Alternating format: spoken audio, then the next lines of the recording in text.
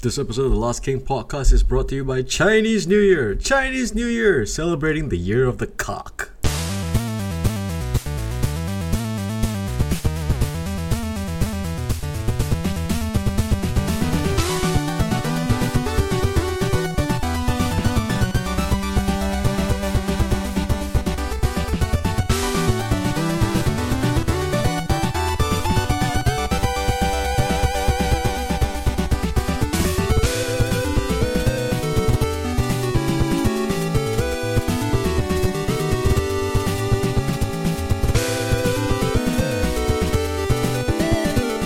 Hello and welcome to another episode of The Last King. I'm your co-host, Mr. Toffee. And I'm your other co-host. What should be my moniker this time? It should be Lord or Doc. Okay, you changed Doctor, so now it should be Lord or... Darth. From now on, I shall be Darth Shafique. Darth Shafique, yes. In celebration of the fact that I'm still reeling from, some Star Wars giddiness, I guess. I rewatched Rogue One again and man, I think this movie is going to be the one that holds up the best out of all the prequels. So it'll be like the best film you saw and you keep rewatching from 2016, more or less. Nah, it's still not better than Sing Street though. Okay, That's still my movie of 2016. And I'm upset because Oscar snubs, come on! I mean, right. Not even for best song. That's gonna be a topic for another time because I think the Oscars is like a few more weeks again once this episode is already out. But I think at the point of this episode, they've already announced the Oscar nominations. Have you checked it out, Mr. Toffee?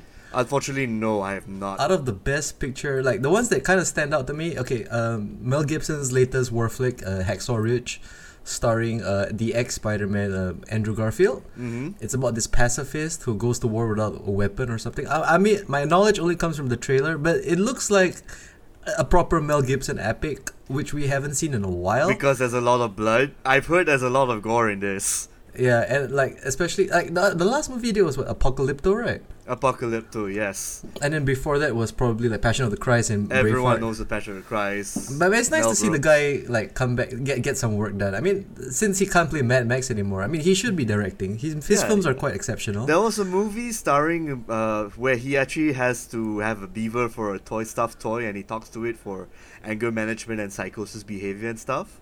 Really? Which is like a self-reflection of his outrage and stuff. Did he call the beaver sugar tits?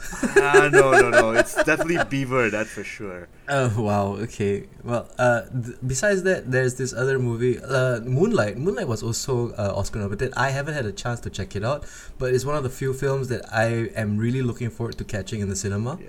Another movie that's also on is Arrival there, because I haven't Arrival, seen that. yes. Arrival did get a nomination. I'm not so sure for Best Picture, but I'm... Best sci-fi, I guess? Is there even a category? Best sci-fi? I mean, if I want to talk about Arrival, it's not really science fiction. It's more like a story about redemption, a story about loss, a tragic... But it's wrapped... a sci-fi movie is kind of wrapped around it. But the core of the story is very little to do with sci-fi. I mean, the whole it's thing... It's still fucking aliens. Of course it's going to be a sci-fi film. But yeah, I know. All the other stuff, it's all drama, of course. But I would not, put it along the same, I say tier as something like maybe Alien Nation or They Live or The Thing. To me, that's the sci-fi. Same category, sure, put it in. But it can be a drama, it can be like a slice of life show, it can be guns a-blazing. It's still under the sci-fi category, shouldn't it? I would say, maybe more like the highbrow sci-fi. But then again, even I want to say highbrow sci-fi, then that category would be something like 2001 or even Christopher Nolan's Interstellar. That's still sci-fi, dude. But if it was a separate specific category, it'll be under movies trying to be Spielbergian but sort of failed.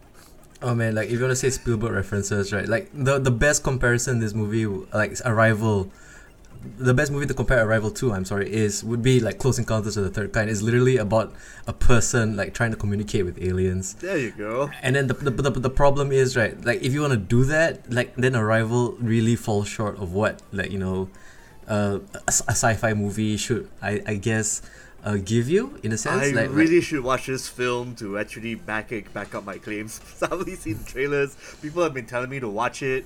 I've been watching all these other films, La La Land especially. That's a good Okay, now that's a movie I really want to watch, and I didn't have the chance to see. But you saw it recently, right? Yeah, it's really, really good. Okay, so it's about guy and a girl who want to make it big in Hollywood, and then they end up together, and you think it's going to be like a fairy tale kind of show, but it's not. Now, this movie is tailored to cater to the golden age of Hollywood, where Gene Kelly starts singing in the rain and some shit like that, or the West Side Story sort of stuff. So La La Land is set in 2000, okay, the time when smartphones were available, basically, around that time. Okay. Let's just say So the iPhone era. so you've got the golden age singing, but at the same time, people got their smartphones.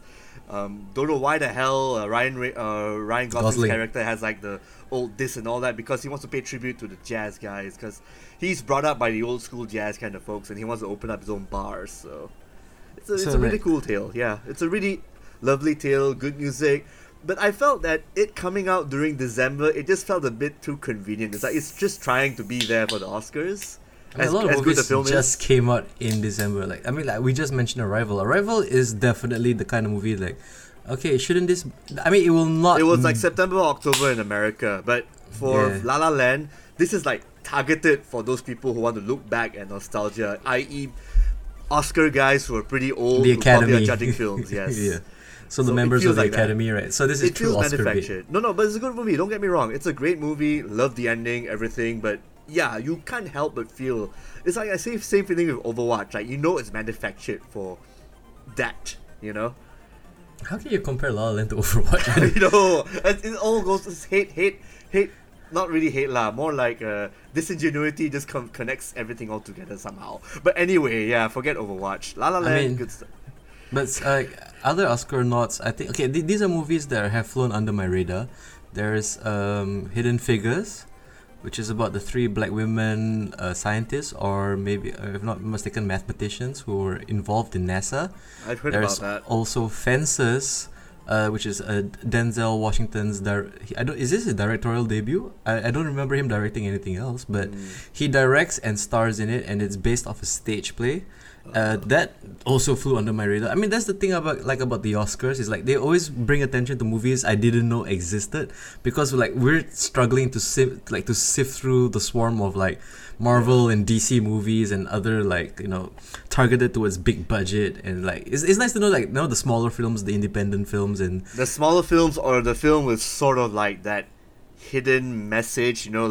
Okay, maybe saying it as artsy-fartsy films would be a bit of a stretch, but I would say like films not La La Land, they're more like those kind of contemporary films that target people who just want something more beyond the how to say AAA blockbusters. I would just say these are films not trying to profit but trying to tell a story, or trying to have a vision. So props. I mean, I'm a hardcore film fan, so I really look forward to Oscar season, mainly because it's a chance for people to inform me of what else is available that I might have missed out on.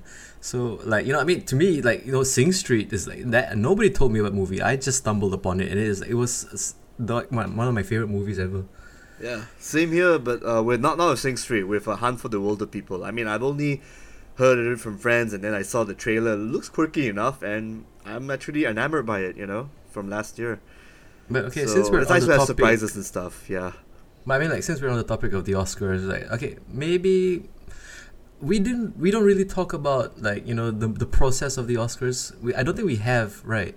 Not really, because we're actually kind of aiming this episode to be more game-centric. But yeah, sure, we could try to talk about it. It's just that every episode should be game-centric. We are trying to base ourselves as a video game podcast, but hey, it's January. Not much has come out except for Gravity Rush 2, which you are gonna review properly soon. Yeah. So take it away. Maybe have bring up your thoughts about the Oscars. Do you think the process is gonna be a bit less rigid, or is it gonna be more open-minded about films? I would like to say over the course of the past few years, the Oscars seem to be losing its validity, because in a sense, my big thing about the Oscars is it gives props and awards and pomp and ceremony to movies like The Hurt Locker, which I felt it wasn't overrated, but the fact that it drew so much Oscar buzz and it gave Catherine Bigelow an Oscar, and it was going head to head with something like Avatar. And then to me, okay, The Hurt Locker is a well done film. Okay, it's very well acted. It's introduced us to Jeremy Renner. You know, as like the bomb disposal guy, and the scene of Guy Pearce getting destroyed, like the opening sequence, like that was freaking entertaining.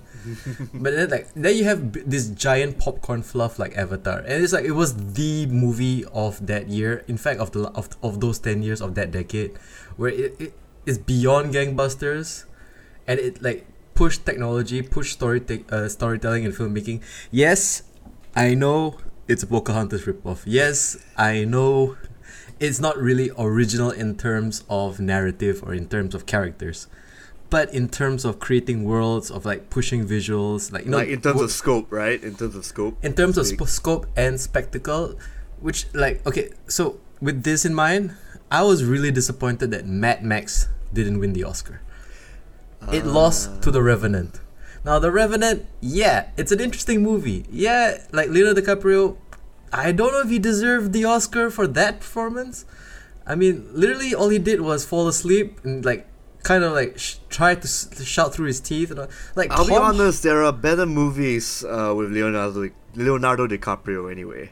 I mean, like, Wolf of Wall Street was probably it's a very strong performance, but it's very typical DiCaprio. It's very, he's got a very special over the topness. Like, to me, he is like the Pacino of our generation, where he can be subtle, he can be kind of like he can act with his emotions, or his face, you know. But like, you know, when he gets all shouty, like that's DiCaprio. Like especially in Django Unchained, when he went full DiCaprio. Oh yeah.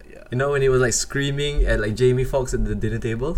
Okay, but I digress. Like, the thing is, like, now the Oscars have turned into a nice palate cleanse, so to speak, for how I experience the movie, like the cinema experience nowadays.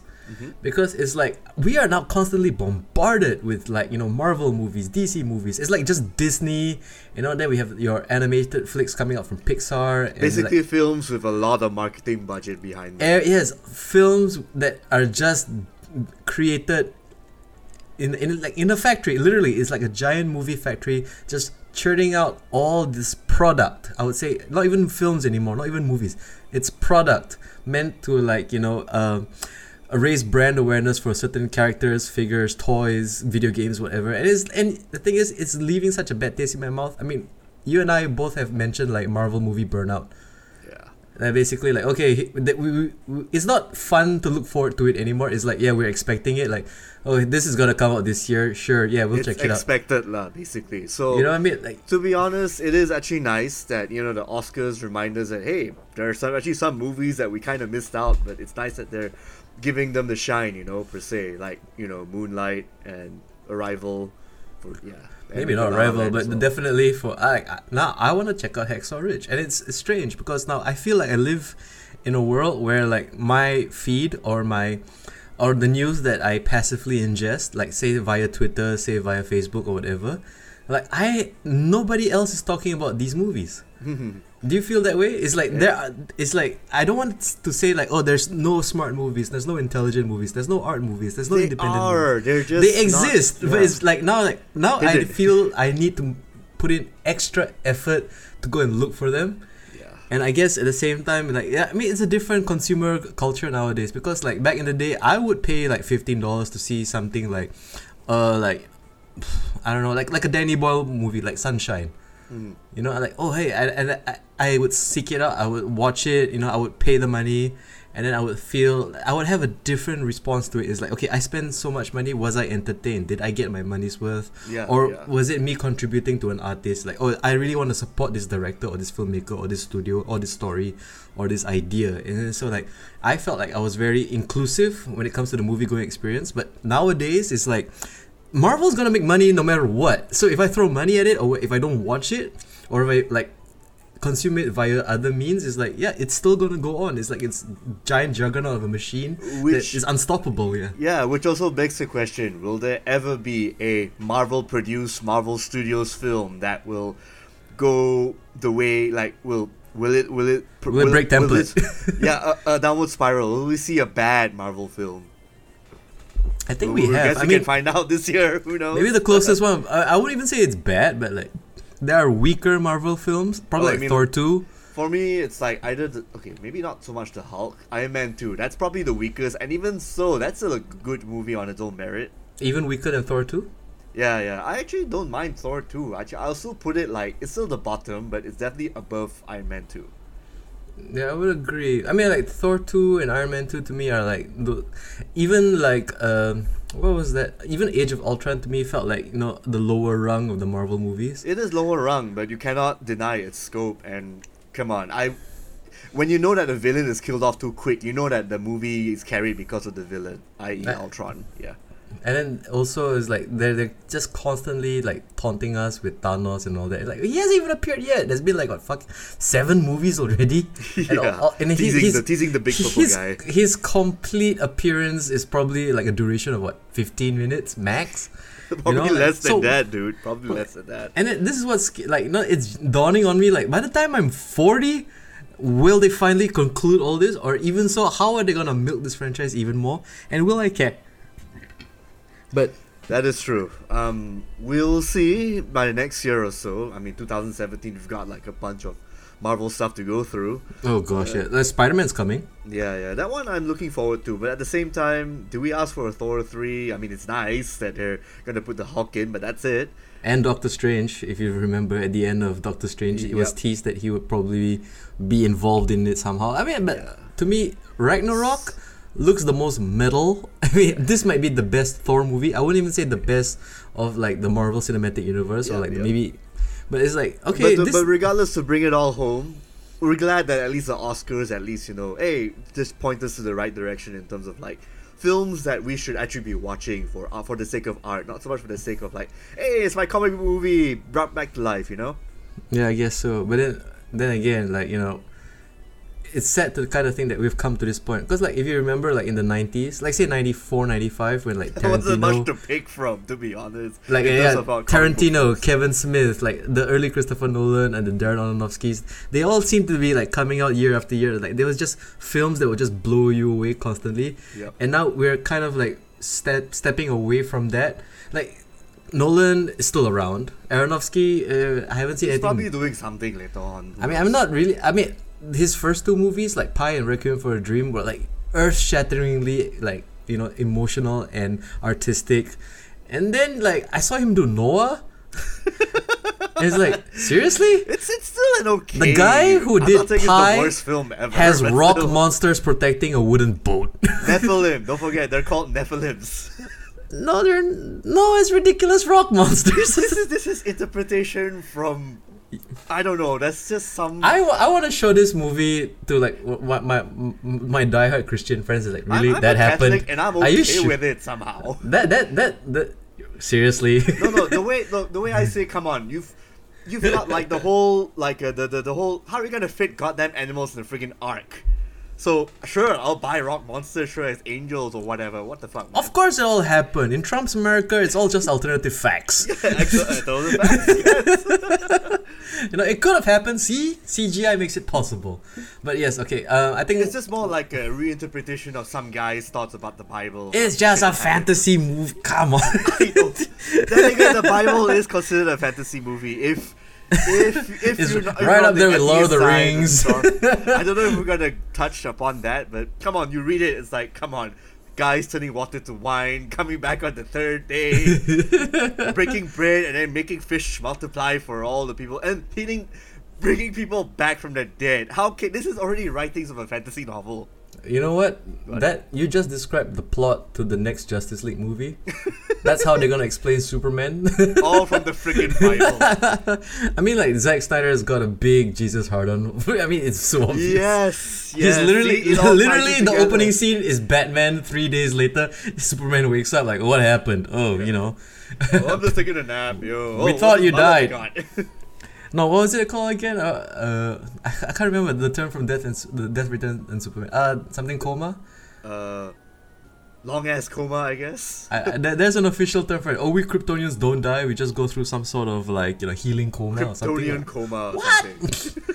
Okay, but tell you, this is The Last King, boys and girls. We'll be talking about serious films, and then yes, we have to spin into Batman versus Superman again. Yeah. Shout We out to somehow our have to bring episode, the year into we this shit on Batman back from just to season make a 1. point come across. How insane is that? Okay, so like yes, we're back on our ramble mode. Yep. Tell you what, let's close off this mini Oscar segment and maybe hint at a full-on Oscar episode, probably in the next 2 or 3 episodes from now. We should do a proper watch all the Oscar nominated movies and then have our point of view like put down here on tape. We can do that in next We should do that for all our Last King fans, especially since I've been chiming on and on about how I'm such a film fan. I need to prove it, I guess. Yep, yeah.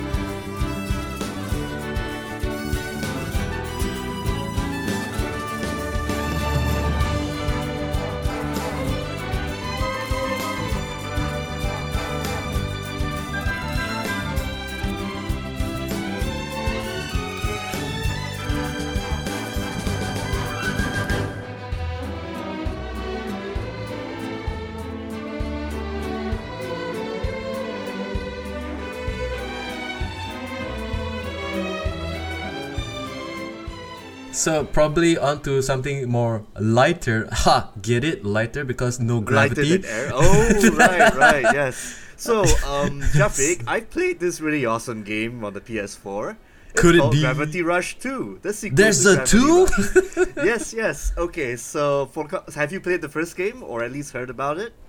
Well, you know how I mentioned that there are a lot of movies I missed out on? Yep. I also missed out on Gravity Rush. Okay. I'm not aware of this I can fill the story in franchise. for you. Yeah. So it's about this girl named Kat who can change her center of gravity at will. So she'll be on the ground, and then when she casts her powers, thanks to a cat called Dusty, she will just float in the air, and she can land anywhere she wants. So let me interrupt So basically, you, when sorry. she changes gravity to a point on the wall, she will walk on the wall, and like how a normal person would walk on the floor. Like Dead Space. Yeah. Basically, like gravity powers in Dead Space, except in a more French fantasy kind of universe. Because this French game, fantasy. Yeah. So you've got steampunk, you've got Croissants. you don't have croissants. You have kebabs on a We got stick. kebabs. Yeah, you got kebabs. You've got like different sort of colors coming in, and we've got guys in army outfits and like little steampunk robots thing coming down after you.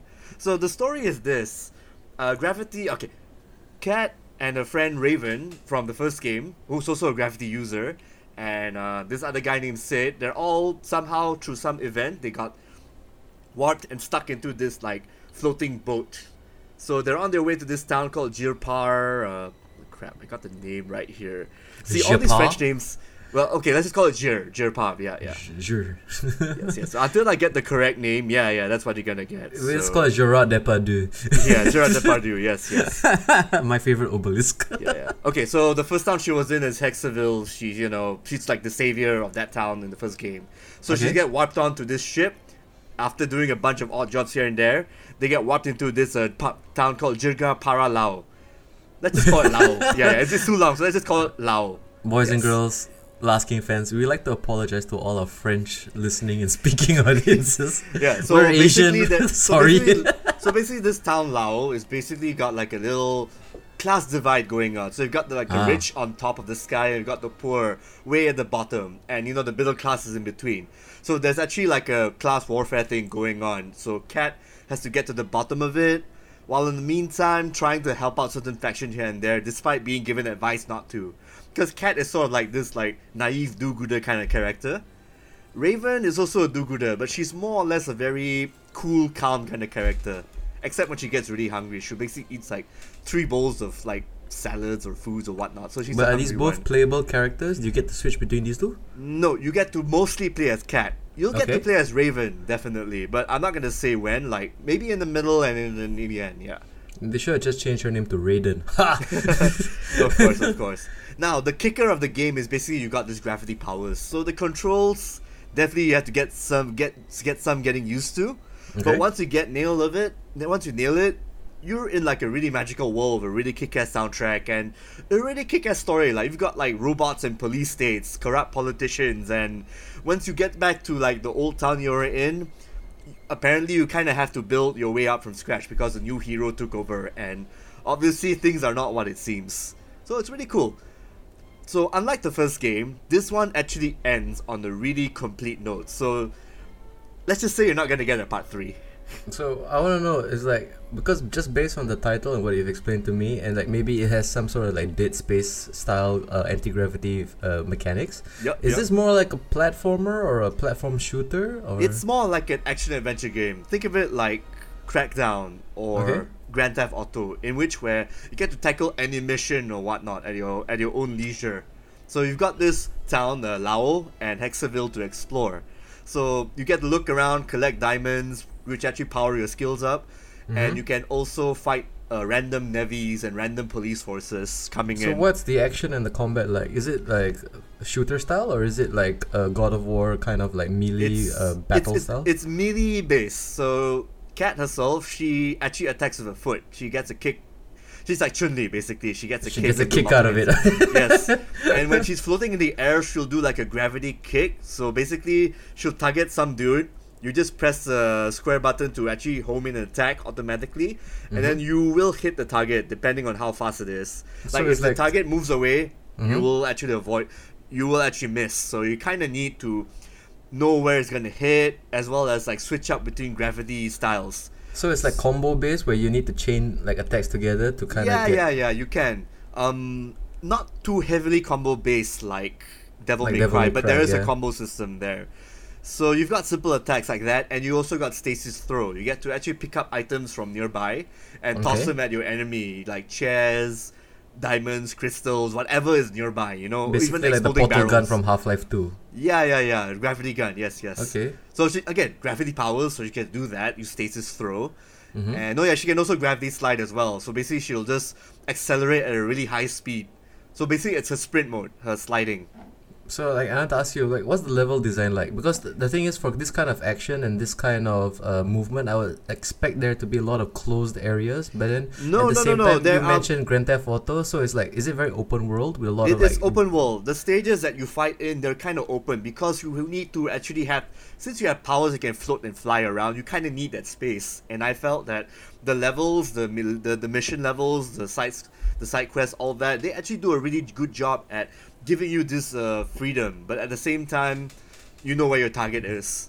Okay, but Let's see. Also, I should mention the styles, because in this Gravity Rush game, you get to switch between styles. Like you got your normal version, you've got the lunar style, where basically you're a bit floaty, slower, but at the same time you More can actually damaging? No. That's for the other styles. For the lunar style, you get to basically teleport and hit enemies who are really, really fast. But at the same time, when you jump and move around, you feel floatier and slower. so something a bit with a bit more finesse. It allows you to kind of slow down the action, so you can like Yes, kind of yes. plan your strategy a little bit more. And you can actually dodge better in this mode.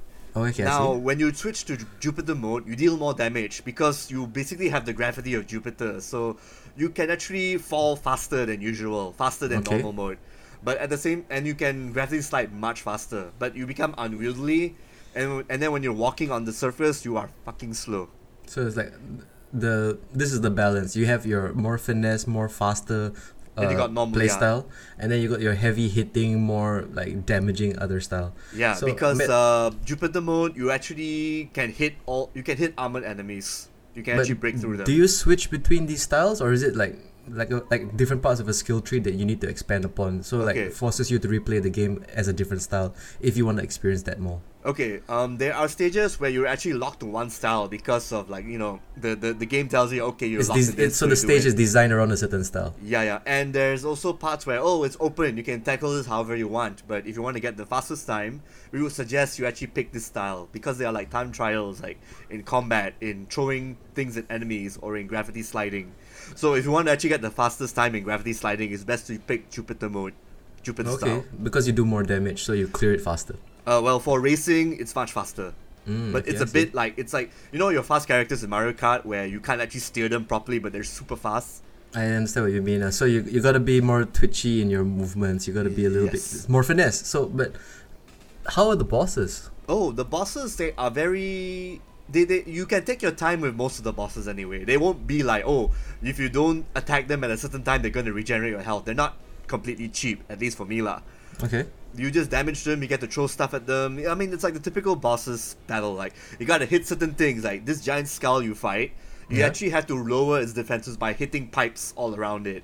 I see. You basically just have to fly around, hit those pipes with your gravity kicks, avoid projectiles from enemies, and then also get to the center part as fast as you can before it closes up after maybe 2-3 minutes. So it's like very classic video game bosses, whereas there's a lot of pattern recognition. There's a lot of like understanding hit points and weaknesses. Yep, that's correct. Yeah, okay. And those are actually I enjoy tasks like that. Yeah, but so like, how's the challenge? I mean, I'm really interested mostly in like, did this kind of push you to your limits a bit? I mean, not or even really. comparing to In Gravity fact, Rush 1.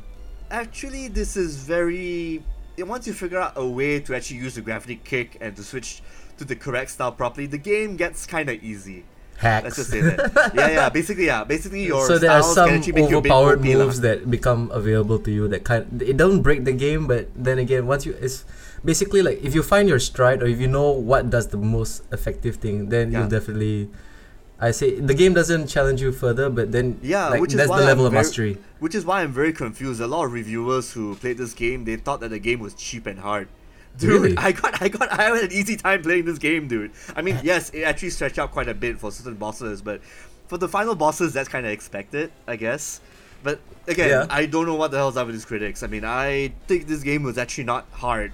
More like maybe a bit too easy in my taste, yeah. No, hey, just say it as it is, I mean, like, if you want cheap and hard, boys and girls, if you want cheap and hard, Ninja Gaiden 2 on the Xbox 360, on any mode above, anything above hard, that's cheap. Now, that will kick it, that game will frustrate you. Yeah, but but then again, the story and everything about Gravity Rush, you play it, you're gonna be charmed by the characters. I mean, my favorite bit was basically how Cat and Raven interact with each other. I wanted to do their side quests because just to show that, they're actually sort of rivals, but at the same time, they're really good friends.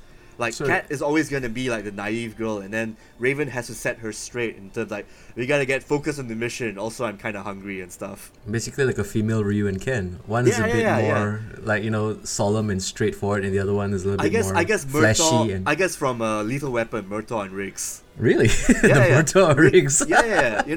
Cat is Riggs and Raven is Murtaugh. Oh man, so... I need to ask you also, the jiggle physics. Whatever, man. Well, there are actually some side quests where you can get Cat certain outfits, like you got a nurse outfit because she had to be a stunt double. Yeah, she had to be a stunt double. She's got the jazz outfit because there's one mission where she has to sneak in the army, and for some reason... As a jazz musician. And then somehow she's dressed like Ryan Gosling. She somehow got pushed into by a jazz troupe, and then she has to sing in front of a bunch of soldiers in the red outfit, and that's a really charming side because you get to see Cat suddenly make up shit on the spot and then singing and somehow succeeding until someone who recognized her actually blew her cover lah. So does it break into like a really cute like rhythm mini game when you need to press colored buttons in sequence? No, it's more like a cutscene. Well, it's a cutscene? You actually have to figure out what to missed opportunity right there. Put up. But for the most parts, it's a cutscene. It's a really, really charming game. Now, I can understand there are some complaints for this game. Camera angles for one, because there are actually some stages, especially when you get the Jupiter power-up the first time, where the camera kind of sticks between you and the wall. You're in like a really small crevasse kind of space, and the camera gets really fucked up. Really? Yeah. I mean, but that's like notwithstanding, because that's just something they've been fighting with since like the Xbox era. So it's like you can only fit the camera. I mean, if you want to hit like go close to the walls or go to the edge of the stage, like the camera can't go between the wall and you. I mean, Yeah. so I mean that happens. So it's like up to the player to like you have to stay in the center if you want to. You can't complain about the camera. You're just not using it properly. Yeah. I would Well, say this that. is one instance where these problems can sometimes crop up, but at the same time, by and large, you're actually in the free-form kind of open space game. Yeah. But at the same time, there are some missions. The stealth missions are pretty much duds. There's stealth It's like missions. there are actually some old school stealth missions where you don't know where the enemy is looking at or how you indicate it and all that. So those missions can be the most frustrating unless you figure out the path. And once you figure out the path, it gets too easy. But so then I think that's a cheap part that the reviewers are kind of mentioning, like those stealth missions. But thankfully, there are only like 3 or 4 of these. So But is there like an auto fail thing where if you get caught or if you get seen, then you have to restart the whole thing? you Is have that to what you're talking restart about? a particular section of that scene, So not it the whole thing. checkpoints. Thank It God. doesn't like force you to play the whole stage again. Yeah, thank God. So that's because not if too you, bad. No, but if let you me go ask all you. the way to the beginning, then that's fucking stupid. No, but if you're That playing is these stealth missions, how do the gravity powers? How are they used if you're not supposed to make a noise or like be seen? Well, if you're walking on the ceiling, you're not going to hear much, apparently, according to this Okay. game's logic. So if you're walking sideways to the building, when your bad guys are actually on the opposite side, no one's going to see you. I mean, because I haven't played the game and I can only understand so much. But to me, I have the impression that it feels like maybe like those Catwoman missions in like the Arkham games. Yeah. It's Well, like you need that. to It's just- like that. Except you have gravity powers. So it's like instead of like not just you can literally just walk on the wall or on the ceiling and to Yes. avoid and to like bypass security cameras Yeah. and certain things. Is there any vent action? You can't have a stealth section without going through vents. No, you don't go through vents. You're basically Oh. walking to the sides and upside down parts of the buildings. Yes. So like it's basically just avoiding the enemy POV like Metal Gear like that. Something like that, yes. Okay. So I mean, It's- besides the stealth it's missions, a bit old school, yeah. So I don't like those missions, but everything else about the game makes me fall in love with it. And So- yeah, the soundtrack. So if anyone who listens here who actually watched like the One Piece anime or maybe some old anime back then with a really kick-ass soundtrack, this guy, Kohei Tanaka, he did the soundtracks for those past animes. oh yeah, this sounds familiar. So Yeah. I mean, like, I think he did Gunbuster back in the day. oh man, that I love Gunbuster. Yeah. And also Such a One bad- Piece, as I mentioned, the soundtrack for that TV show. Man, if he has, imagine if he had to do a different song for every episode, he'd be a bajillionaire. Yeah, he would. He's a very private guy. I did try interviewing once for the first Gravity Rush, but yeah, he's really, really quiet. Okay, so let me ask you the important questions. As a sequel, comparing it to the first one, gameplay-wise, story-wise, it's so much better. control-wise, so everything Control-wise has is been so much improved. better. Okay, and then like, if I was a new player and I wanted to like get into the Gravity Rush games, do I start with the sequel or can I just go to the first one and watch it evolve? I have a better answer. Go for the go for the YouTube free show called Gravity Rush Overture. Is it related? Is it Yeah, like a yeah. tie-in? It actually leads into the second game. So you just watch that, you'll get your bases covered. I mean, It's a but free if I YouTube wanted show, to, you can watch it, you can go I in. mean, I'm not talking about the story or the characters. I'm talking about the game. Should I start with one or should I just ignore it and just play two and then get my jollies there? Yeah, just play part 2. I mean, I would... Okay, if you have a lot of time, yeah, play the first one and go to the second one. Definitely. But is the first one available on this current console generation? Yeah, it's actually available on PS4. It's actually remastered from the PS Vita. Should be available on the Vita? You can Yeah, you get yeah. it on your PS4? No, you can. Dude, you can. You misheard me. You can actually get it for the PS4. There's actually a version of Gravity Rush 1 called Gravity Rush Remastered. Okay. Yeah. Alright, was this is actually one of those instances where I kind of like the Japanese name a bit more. which is Japanese name is Gravity Daze. the what? Gravity Daze. The Japanese name is Gravity Daze. Yeah. You know, Daze, Days, Daze, because, you know, the woman is confused and, you know, she's living her days and shit. It's a much better title for me, lah. Rush feels more like, yeah, this is made for American audience, you know. Man, are you one of those guys who prefer Balrog or do you prefer Vega? No. Vega's cool. This is again. Sometimes the titles do make sense in a sense. But Like okay, I actually like Resident Evil a lot more than Biohazard.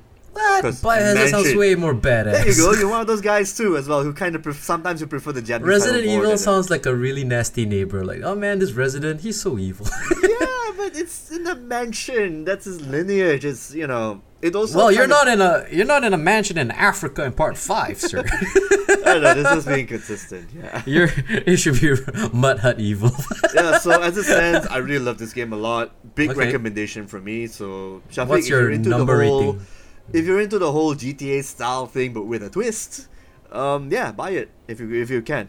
Okay, so it's available only on PlayStation? Is it an PlayStation exclusive? 4, yes. I don't know.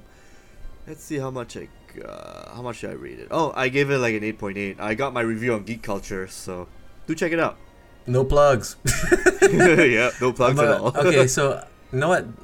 Just after this conversation, I am definitely gonna check out Gravity Rush 2. It just sounds like something that I might be interested in. I mean, it's not. I don't expect too much Devil May Cry. I expect a bit more GTA. Is that what you're trying to tell me? Yeah, okay, maybe not so much GTA. It's kind of like it's its own unique thing. It's a More bit like of Arkham GTA. Asylum or Arkham Knight. That level of expensiveness. Okay, Maybe maybe smaller? sort of around there, but with a more cheerful vibe, more colorful, more artsy, weird characters you meet. Come on, I mean, one of your side missions involves Cat taking pictures of girls for a dirty old man. I mean, the way you describe it to me, especially when you mention like the French fantasy aesthetic, is it something like this indie game that I played quite recently? I mean, not recently, quite some time ago. Closure, have you played it? Closure? Where you No, I've not. you're like a young girl where you like have shadow powers, and then when you switch to shadow powers, you use the light sources to like platform on the walls using shadows. I mean, it's a great game. It sounds Maybe I nice. should do a retrospective about it. It's like one of my favorite games that came out. It was very small. It was very indie. I got it free during a bundle, and it's like Think wow, of it like a Mobius Mobius comic coming alive. oh really? Wow. Yeah. You dropped some serious name there. I'm a huge Mobius fan. Okay. Yeah, you will love how Gravity Days looks like. You love the concept art for this. Just for that, okay, I will definitely check out Gravity Rush 2. An 8.8 from Mr. Toffee here over the Last Game Podcast.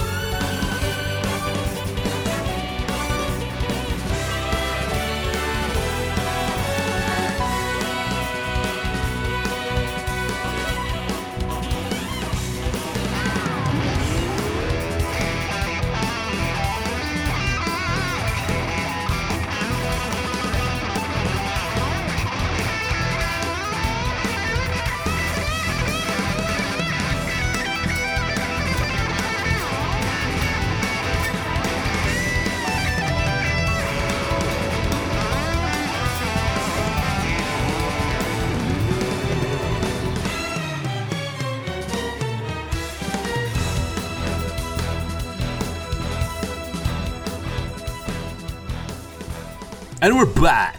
Hey, what's up? Alright.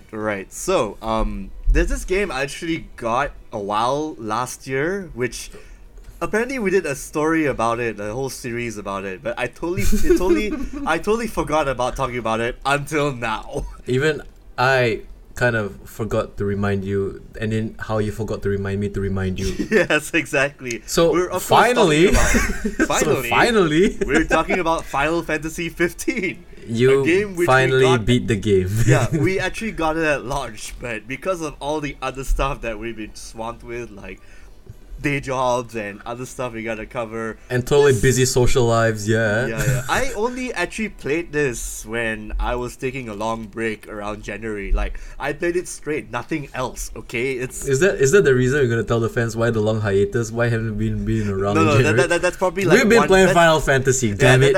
That's probably 1/8 of the reason why. But yeah, it's 1/8. But You mean 1.5? no, 1/8. 1815, yeah. 115. It doesn't matter. It's small. 115, yeah. But anyway, point is, finished it, and it's actually good. I'm actually surprised. I thought this game is not going to live up to the hype. I thought that, with all the recurring dialogue and all this shit that happened, especially at the last few stages, I thought was going to be a really failed masterpiece. But in the end of the day, it's more of like a slightly flawed but pretty cool masterpiece. Strong B. Okay. A minus. Okay, maybe some context, because you know the story of Final Fantasy 15, right? 4 guys who look like boy bands. They are supposed, one of them is gonna be the future king. Turns out his kingdom got invaded while when he's outside, in his car and all that, Noctis. And then you gotta try to find powers to take down the bad guys, but at the same time also, get married to your betrothed, Luna Freya. Betrothed, yeah. And then shit just happens from there. I think everybody else has covered Final Fantasy to death. Story-wise or gameplay-wise, this might know be where the information is. In fact, this is going to be a bit spoiler-heavy, so if no one wants to... if anyone hasn't finished the game yet, close your ears. Or if you've been managing to avoid... all the hype. But, I haven't finished it. Mr. Toffee, you've completed the game. Yes. You've covered almost 90% of the main story and the side quest. Is that safe to say? I finished 100% of the story, but you the side 100% quest... of this. Yeah, no, the side quest is still going on, so I've only, 40% the entire game? So, I want to ask you one thing, in terms of content, is it your money's worth? Do you feel wow, this is more than what I expected? You are doing a lot, yes, but you gotta remember, Final Fantasy 12 did the same thing in terms of hunt this motherfucker. You get money and you get a lot of rare stuff if you kill this guy. FF15, same concept. You can't even actually have multiple hunts as well. You have to go to one guy, he gives you a hunt, you do that thing, you kill him, you kill the monster that you're tasked to kill, and you come back and then you get your cash in your rewards.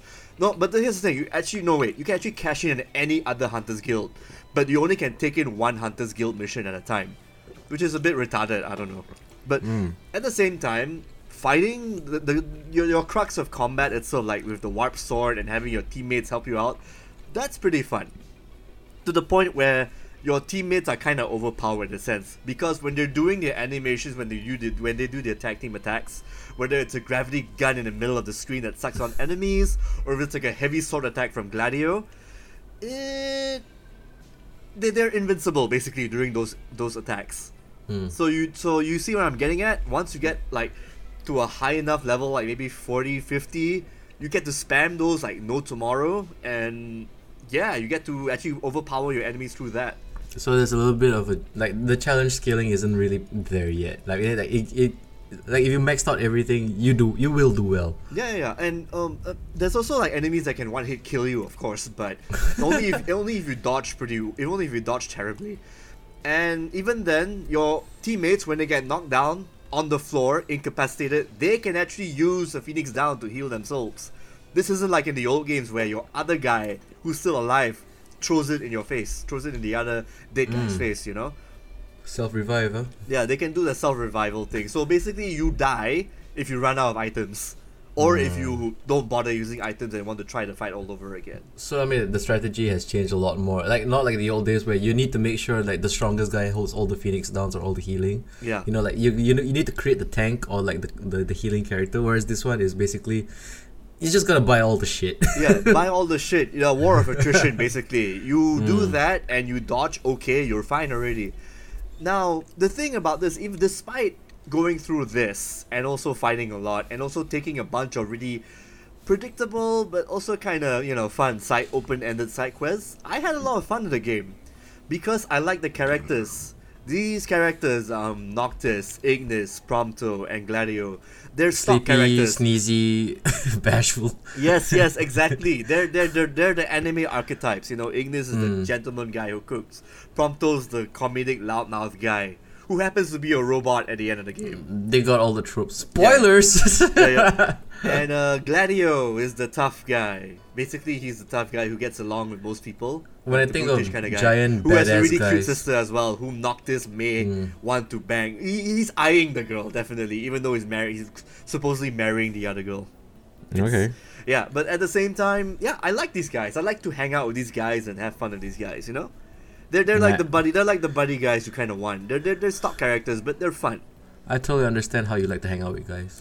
Not that context, dude. I would say this, in terms of gameplay, So like, does it get too repetitive? Because the thing is, I've tried like I played like the first 10 hours in, right? I mean, I haven't gotten back to it. I really want to finish it myself, but like maybe you can tell back to me like so does it expand more?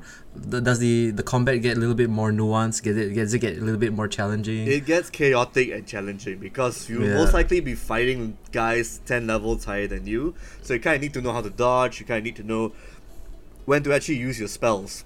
Now, spells in the game, they basically act like holy hand grenades. So you cast a spell, you throw it at a direction, it'll either freeze or torch the area or have lightning cast on the area. And then, if you get knocked down one too many times, or if your party is in a dead state, there'll be a time halfway through in the fight where you hear the musical cue. You hold the left trigger and then you have a giant eidolon coming down to either shoot lightning down or have ice gather around the place or have earth thrown down your faces.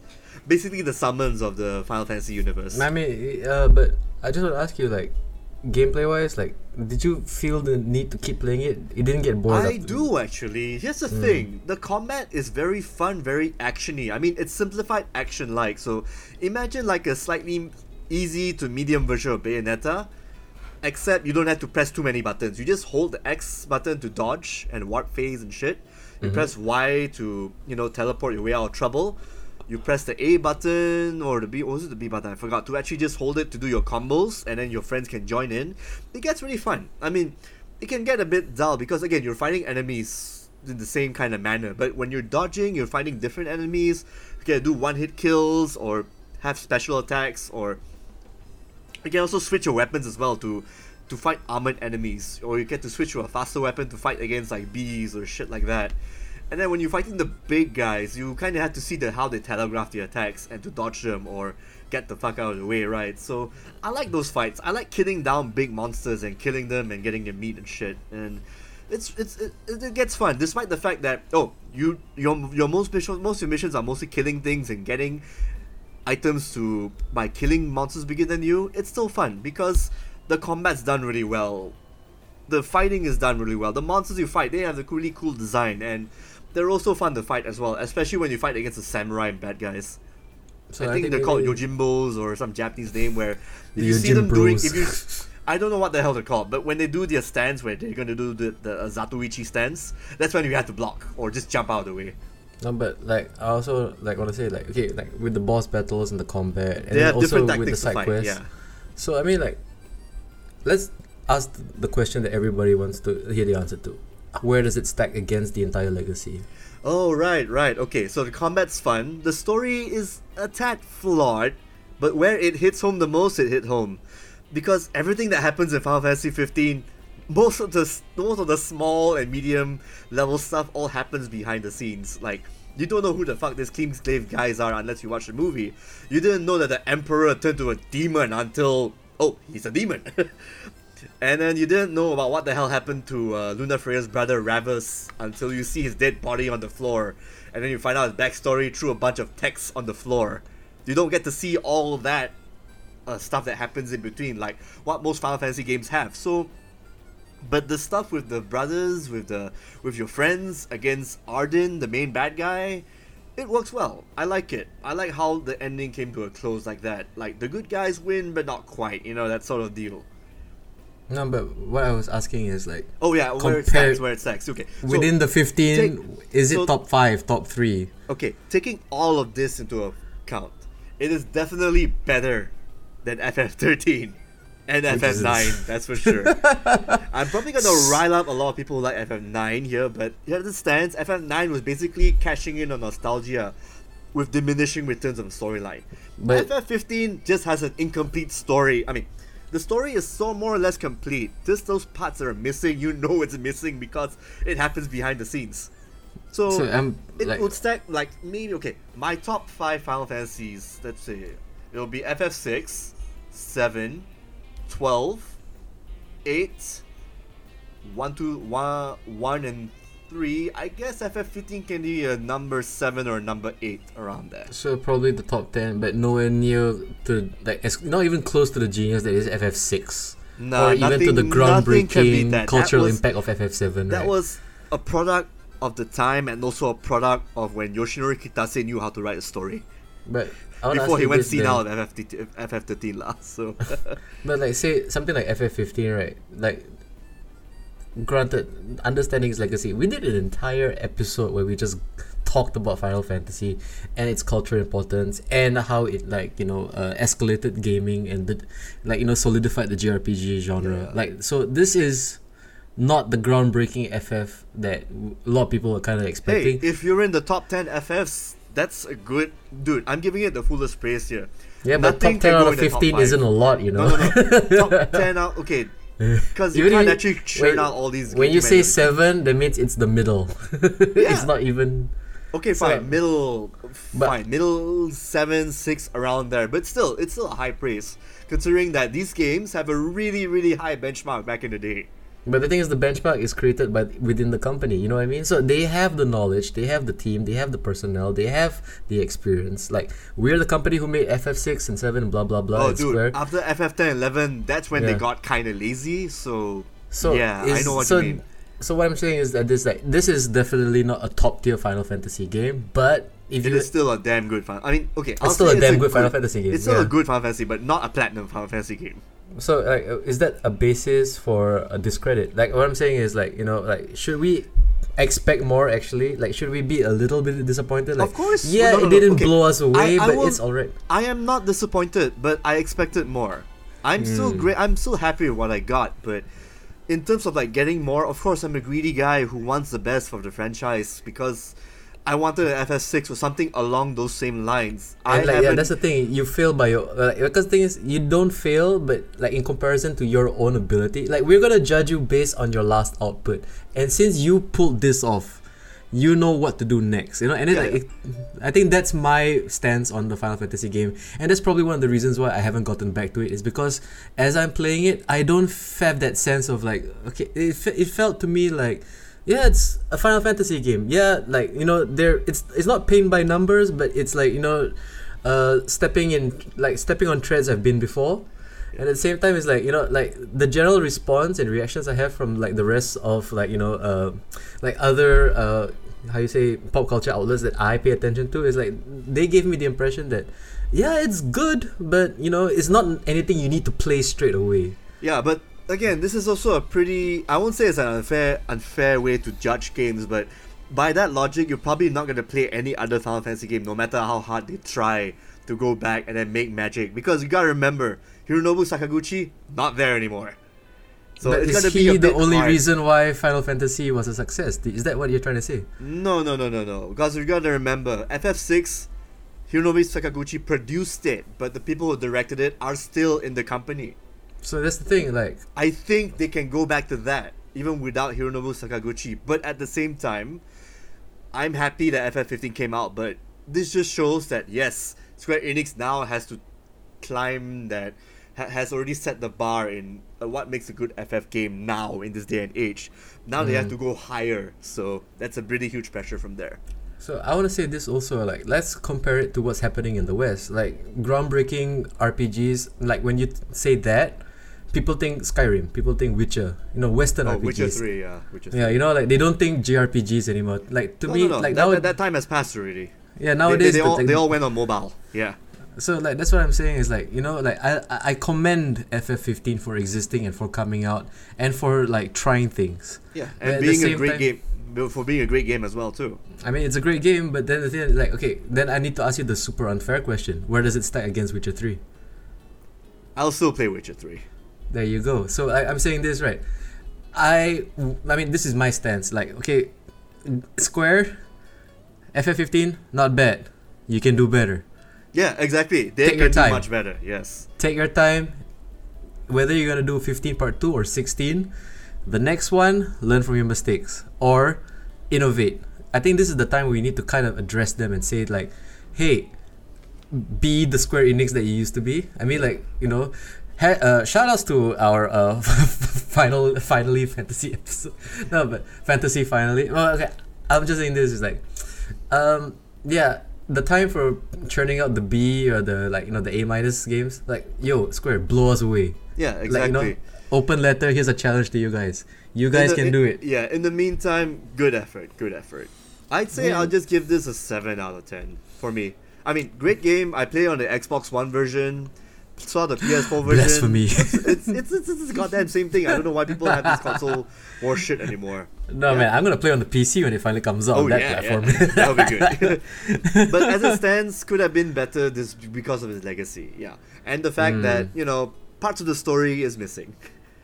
And the gameplay is great, but still got the restrictions, you know, in terms of an open world thing. Because you compare that to Witcher 3, dude, Witcher 3 blows it out of the water.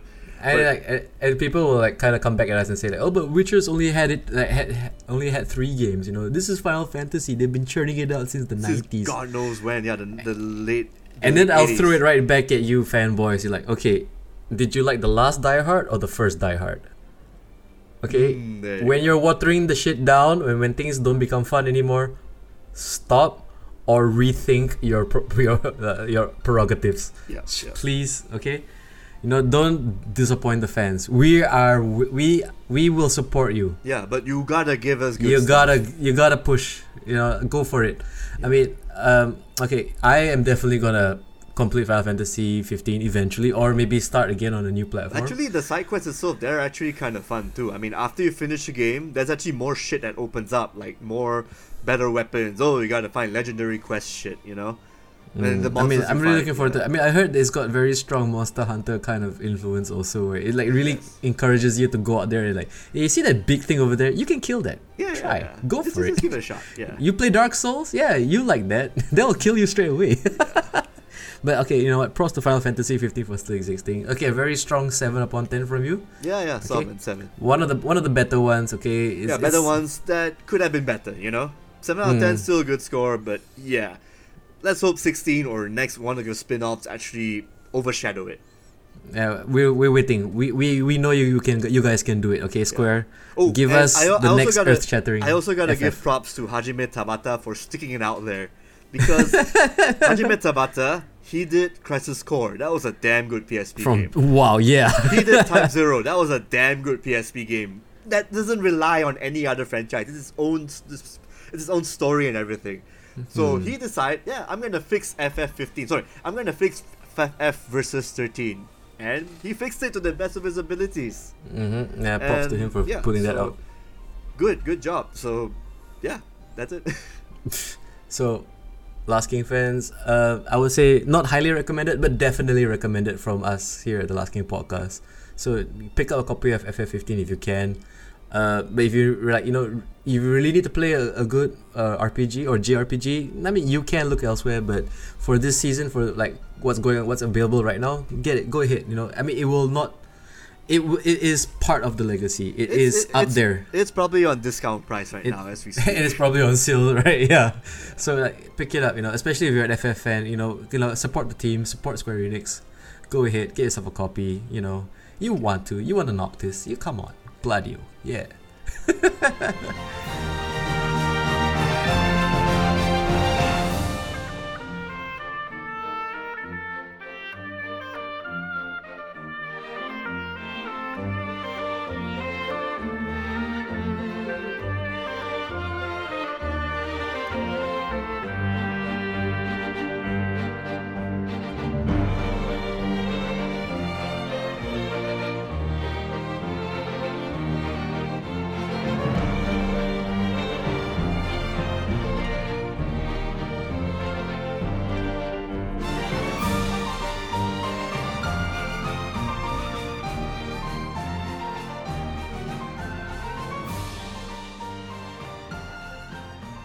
So, maybe as a segue, you did kind of mention a game just like a couple of moments ago. Yes.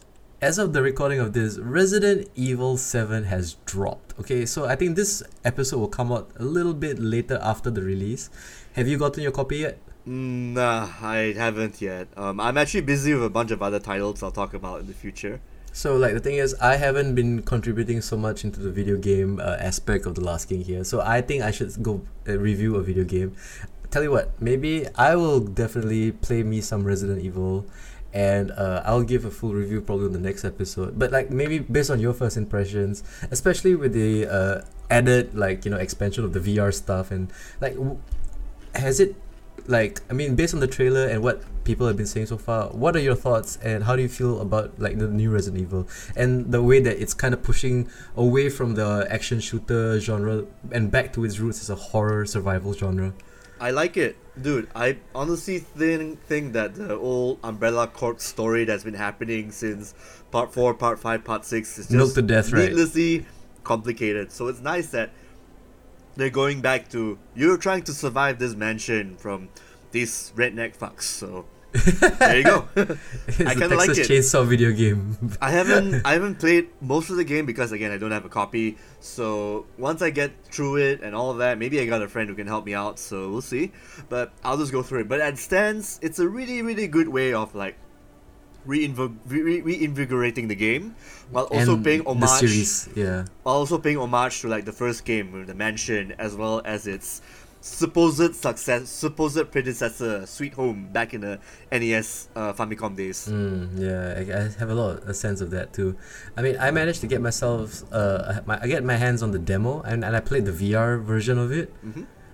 It works. I've been kind of lambasting VR for being like maybe fly-by-night technology. It's like probably gonna go the way of 3D, where it's like it's just a gimmick that or a trend that'll like disappear. But playing that game in VR and the way things just attack you and jump at you, and just how immersive and how much more intense the gameplay becomes, is like I'm actually I'm putting my I'm gonna eat my own my hat. I'm gonna eat my hat. I'm gonna eat my words. Like I think VR might be a thing, especially with the quality of these games. For horror games, for me, yeah, that can work because jump scares and the sense of dread when you're first person, that works.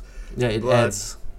Or maybe a slow kind of adventure game, but for others, again, we have to wait. It's more like a wait and see approach, whether it's worth actually paying a $400, $500 for an extra headset that may collect dust. Like for here in Singapore, like the VR headset for the PlayStation, that's a cool $700. That's another console. Yeah, I don't know. I'm I know very skeptical about it. It's good for horror games, it's fine. I'm already scared enough of horror games. But I agree with you. I think the first thing that's going to deter a lot of new users, is definitely the price point. Because it's like, once you can... I believe, like, unlike 3D, where, it's obviously very gimmicky and it's not as immersive. But then, like, when you play something like VR... that sense of like video games where like when the graphics get better or gameplay gets better, when your controller has more buttons, then you're like thinking this is the future. VR to me feels like this could possibly be the thing. This might be the staple or the new mainstream, but it has a very steep hill to climb, because in the terms of video games, in fidelity, in graphics, in the way we experience, look, and just consume video games, and like a lot of culture is just recently was like the whole 2K, 4K, what resolution should we settle for? Yep. And now we're doing VR. And then VR is like, okay, it's a new level experience and you don't need that much fidelity. Because it still looks pixelated, it still looks like a video game in some, we're not going for true realism, we're just going for immersiveness. So I think maybe for 2017, it seems like pushing the boundaries, finding the new horizon for technology or how we experience and consume our favorite pastime video games, right? This looks really promising. So I'm gonna segue into the Nintendo Switch. Because what do you think about the Switch? Is it gonna be something innovative? Because it's gonna drop really soon, and then here we are. We just mentioned we're big graphics, virtual reality, all this horsepower, all this technology. And then Nintendo's like, hey, we're like a mobile game. We're like a tablet game too. We can't make up our mind. Spirals. Speaking of, oh my god, I don't know what to feel. No. I don't want to be the guy to shit on things. And I won't, because I feel that with the right amount of launch titles, the Switch, which everyone has seen already by now, it could be a good thing for me. I'm going to be on the good. I'm going to play good cop here right now, because this is something that you can port around, you can bring around. It's not meant to be. It's not supposed to supplant the 3DS. It's supposed to Oh, supplant... I don't think anything will supplant the 3DS at this point. Nothing. Not This even is the gonna- Vita. Well, except for mobile, anyway, iOS, Android. That But doesn't count. That is no, it counts, but that's another conversation for another day. Yeah, I But guess. anyway, the Switch is supposed to be like the in-betweener. It's supposed to be like, oh, I'm like that oddity. Imagine like Uber. These people, when it came out, people were like, huh, something apart from getting cabs. Is there such a service? It's an outlier. I think Nintendo Switch is trying to be that, an outlier. So it's a console. It's not as super powerful as a Xbox One or a PS4 or even a PC. But I can bring it, I can carry it around, I can make it a portable thing, I can play as well. So it's multi-talented, I guess. Multi-talented or multifunctional? I mean, like, the thing is, when you okay, say multi-talented, is like each... It's a multifunctional kind of console. It's supposed to be like a first-party thing that just happens to be multifunctional. But let's like probably nail... Okay, let's just concentrate on this aspect. Like, so say it's multifunctional. Do you want it to be multifunctional and every aspect of its function, I mean every function works flawlessly, or do you want it to be like, okay, it's great as a console, as a tablet, as like a mobile thing, it's still kind of janky, but then will you use that as excuses to kind of like, you know, be do you want to apologize to Nintendo if they don't really pull it off? Probably not. If it's a No, right, because there's a certain amount of quality and QA we expect from a company like them, right? But you and I both know that if we're gonna buy this, it's probably just gonna be at home. I mean, if let's say we're gonna carry it for a house party, sure. Why not? I mean, but all these other functions, I don't know. Again, I would like to do that, but I'll probably do it within the first few months. But I'm not gonna care after that. Which is why I feel that Nintendo's library, especially the new Zelda game and ARMS and Bomberman, Breath of the Wild, right? that can help it. Yeah, they can help elevate the console. But I would ask you, I mean, you brought a very interesting point just now, because the thing is, Nintendo seems to be kind of like having an identity crisis where it's now trying to traverse between being a console and being a mobile platform or being like an outdoor gaming unit. And then like, do you think that's a misstep? I mean, like, based on you've been covering video games for like, you know, almost a decade. So I'm like saying like, based on your experience, like maybe even also on your reactions, like when you consider something like the Wii U. Okay, like, I know that they've Wii... done a better job at marketing it than the Wii U. That's for sure. That one, 100%. Maybe Nintendo America. I don't think Nintendo Japan, like, they to them, they're just like selling it like a normal Nintendo product. Yeah, but you gotta remember, there were actually some price points that came out for the Nintendo Switch accessory, and they are pretty expensive, dude. Like $90 for this and that. It's extra controllers and all that. That's fucking insane, dude. Honestly. But then I don't wouldn't think they even the sell PS4 like and I don't think even the Xbox One had expensive peripherals. I mean, you're talking about the Kinect and the Eye. Come on. I just mentioned a $700 VR set. Okay, that's the extreme, alright? And But then the thing is, what you're talking about is like these extra peripherals are necessary for play. which are necessary, yes, you are right. This is gonna probably make that's why the Nintendo Switch is not $299. It's basically that plus your extra controllers. That's it. That's gonna be messed up, dude.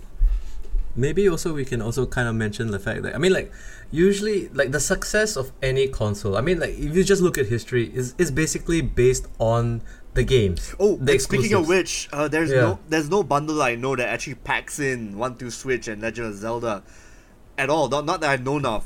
I mean, I've seen the bundle prices for the Nintendo Switch, the red and the blue, if I recall, and then the black and then the gray one. But They're just bundling colors. They're not bundling games, right? yeah, that's a bit sick, honestly. Like sick. I mean, they're literally trying to sell it like a phone. You know what I mean? It's like, hey, it comes in colors. It's like, yeah, but you're a console. Can you? And I think that's probably the first misstep by not like having. I mean, granted, they don't have a Mario ready. Yeah, they have the Wii actually had a freaking tech demo ready with a bunch of like WarioWare party games, which is actually its modus operandi, you know. Yeah. Now this, I'm not sure. I mean, 1-2 Switch is out, Zelda is out, Just Dance, I Am Setsuna, Skylanders, and Super Bomberman are. Okay, which I'm looking forward maybe to. we'll talk about Super Bomberman on its own now. But I will also have to say, like, you just mentioned games like I Am Setsuna, like Just Dance, right? Which are like already Binding out. Yeah. Yeah, exactly. The Binding of Isaac Afterbirth is like, you can't try to these don't really count as launch titles because they exist in other platforms elsewhere. I mean, I think they also mentioned that like Skyrim's gonna be out on the Switch, right? Yeah, and whoop-de fucking do. And then, like, really, like, the hardcore Skyrim guys are on the PC right now installing all the crazy mods with all the crazy textures, right? And you can't do that on the Switch. I'll bet you right now there's a guy who's actually playing Skyrim on his Nvidia Shield with a controller that looks like a Wii Nintendo Switch controller. Probably that too. I mean, you know, also, like, speaking of games that nobody really wants to play again, World of Goo. I see it on the list of, like, that's you know, non-mention, but yeah. Why? You can play on a phone now. Okay, you gotta also consider people who are willing to buy a console for like 2-3 games and then will place their bets, hedge their bets on future stuff.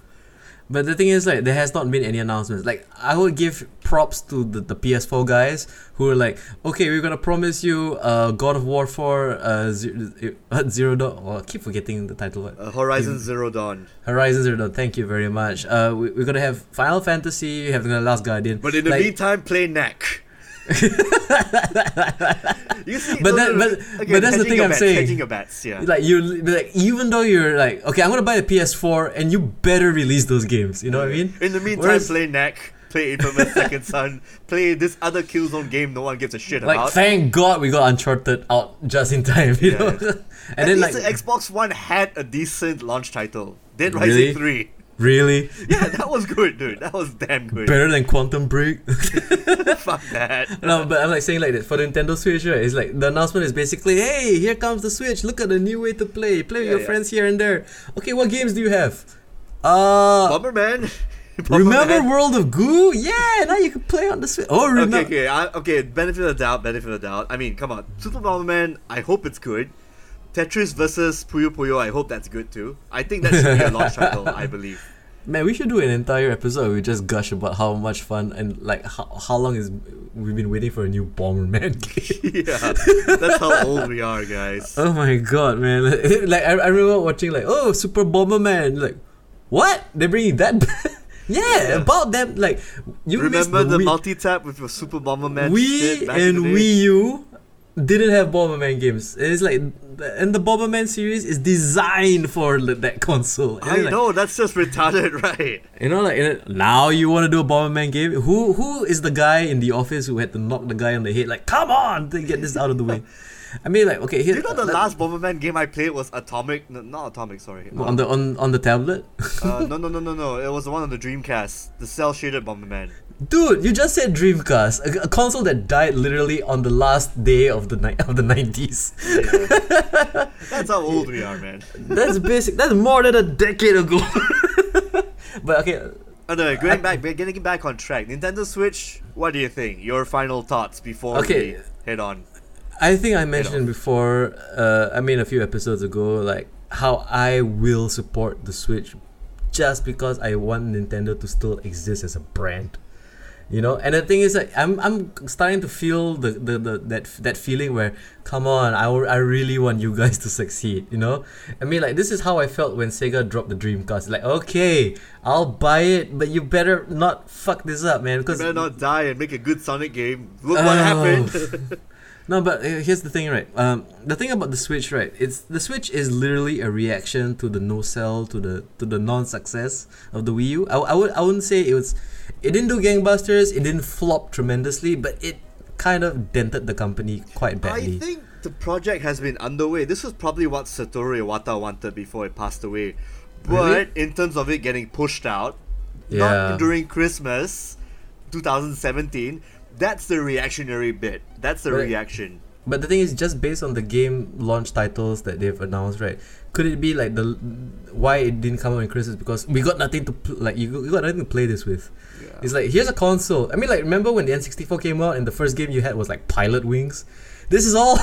You gotta wait a bit longer. Yeah, we gotta wait a bit for Mario 64 is gonna come, but play Pilot Wings first. Yeah. I don't think there has been a Zelda launch title since forever. But is Breath of the Wild a launch title? I don't think so. I mean, you can play on the Wii U.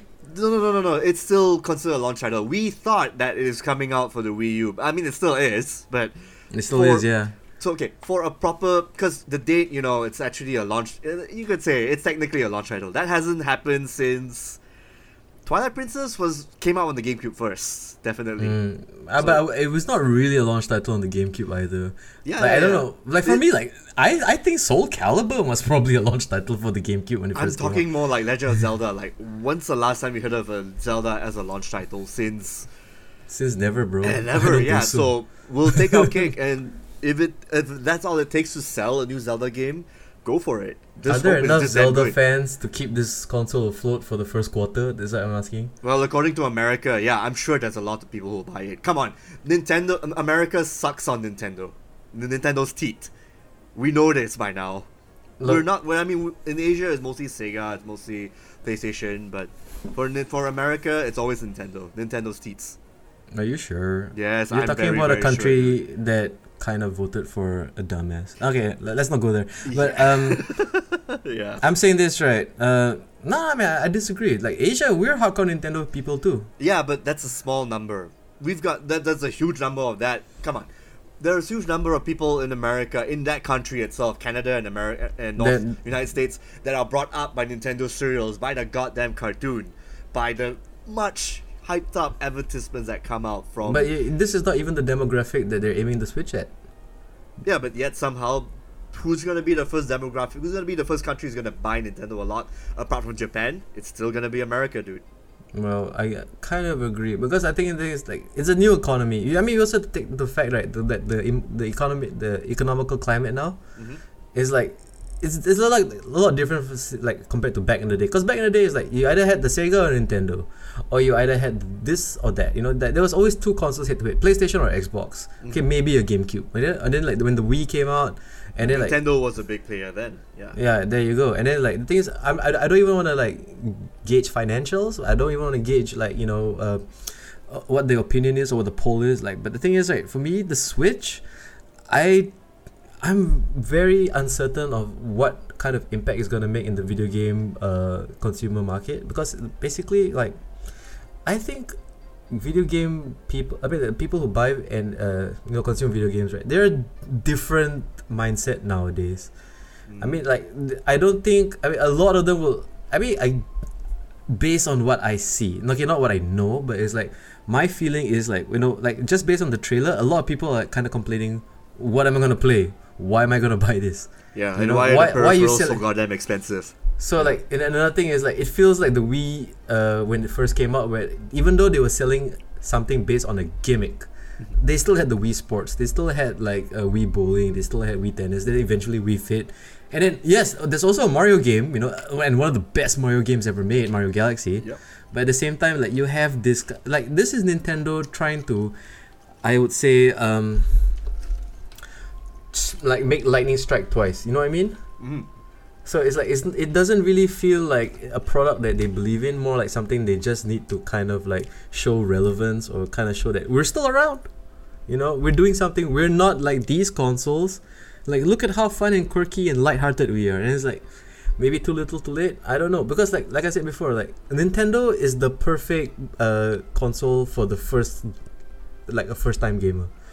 You know what I mean? Like, but you have to have the game. You have to have the Mario or the Zelda. Like, it's a great introductory platform for like first time video gamers. And I feel that The Legend of Zelda can be that title to bring the Nintendo Switch back to forefront, to to the face of the public per se. If it's a damn good Zelda game, it has to be. Yeah. Okay, as for a Mario title, all that, if they can somehow release like. Because you gotta also consider E3 coming up like in the next few months or so. Yeah, there might be something they're like hiding, right? Yeah. They're saving up probably their biggest stuff and their titles and the trump cards, the release dates, the release dates for stuff. Yeah, trump cards. But in the meantime, what we're gonna get, I think Nintendo's just super confident that Zelda can carry the Switch. You think so? It can. At least in America, at the very least. When is E3 gonna be anyway? That's probably June, and then Tokyo Game Show after that, right? Which could be the other. And let's also not forget, even though the Nintendo Switch is gonna be out, and even if it does okay sales, they still got the mobile part to sort of get your money from. I'm probably gonna be playing Fire Emblem Heroes by the time this podcast is out, like a lot, because it basically just it will remind me of a of a gacha game, basically a gacha JRPG game. So tell you what, maybe okay, let's wrap it up. So your thoughts on Nintendo Switch? Like I also gotta kind of bring up like like Miyamoto hasn't come out and said anything yet. Reggie Fils-Aimé is just basically selling the product, but he's usually the guy who like to drop big news. Yep. Like and then the thing is like we can always assume like there is definitely gonna be another Smash Brothers. There is gonna be another Mario Kart. There is gonna be another Mario. Yeah. So like maybe they're. I did a rant about this a while ago on the Soundscape channel. I did. I'm actually no plugs. Yep. I'm actually a bit concerned. All those games I bought on the Wii U on the disc form. Oh yeah, backwards compatibility. Yeah, I know that's gonna be shit. Oh, I hope Nintendo changes their stance about that in the future. And you think they're going the way of the Sega finally? The master becomes the student becomes the master. I hope not. No. Yeah, I want Nintendo to last forever. Okay, Yeah. Nintendo has affected so many generations of gamers, and I'm just nervous. I don't have any ill will towards them, and it's like they're one of my favorite video game companies, and I really want them to succeed.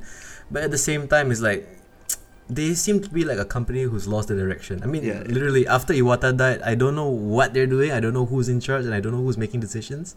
But at the same time, like to me, like the first bad omen was like, oh, Mario's on a phone now. Yeah. But I don't know. The Switch can probably be the game changer, maybe, because again, unique design, portability, stuff that you can carry. You get that party character vibe thing going on, provided you have all the peripherals and all that. Just Nintendo may need to actually change their stances on the prices for the peripherals. Get the shit out, get the games out. Hopefully they have a really good library by the end of the year, and they should be alright. I agree. I mean, like, I can't really guess too much myself, I'm just, like, assuming things. But, like, you do feel, I mean, do you agree with me? Like, it needs a Monster Hunter, it needs a Pokemon, it needs something, right? I know. Then it's, like, the console. But it's, like, and the thing is, right, it's in a very... In Japan, they have a Dragon Quest couple of games on there, so that will get Japan sorted out, I guess. I guess like the only console right now that seems to be teetering on falling into the abyss is probably Xbox One, because it's like Scalebound got cancelled, and then like there's no real strong launch titles or new strong exclusives, and the PS4 seems to be. I mean, it's not doing gangbusters, but it's holding its own, and it's like it's just the giant rock that you can't push, and like the Switch is like probably like the only other console to provide the competition that PlayStation is probably like they're enjoying way too much of the market share now. But my thoughts on the Switch is like what. I mean, I can't. No matter what I say or what I do, it's gonna happen, and I just hope Nintendo will. But at the same time, like, I hope they don't become the company that forgets what keeps them afloat, and it's the fans, it's the games. Yeah. It's maintaining the legacy, it's putting the right people in the right position, making the right decisions. So it's like, I mean, I'm nervous. I just hope all the best, But then at the same time, Nintendo are quite famous for being assholes once in a while. They created their enemy. They created PlayStation. It's their fault, But yeah, that's all I want to say much about the Switch. Like when it comes out, we are definitely gonna get a console in our hands. We're gonna support it as much as we can, and I just hope all the best for Nintendo. Yeah. And those are your parting words from Lord Shafique. Darth, I'm a Darth, damn it. Darth Shafique, yes. Those are your parting words right now. So yeah, I think we can cap off this podcast. We can put it to a close. So I'm your co-host, Mr. Toffee. And I am the Switch. Bitch. Twitch. This is Darth Shafique. Now witness the firepower of a fully functioning and operational podcast. Signing out. Goodbye.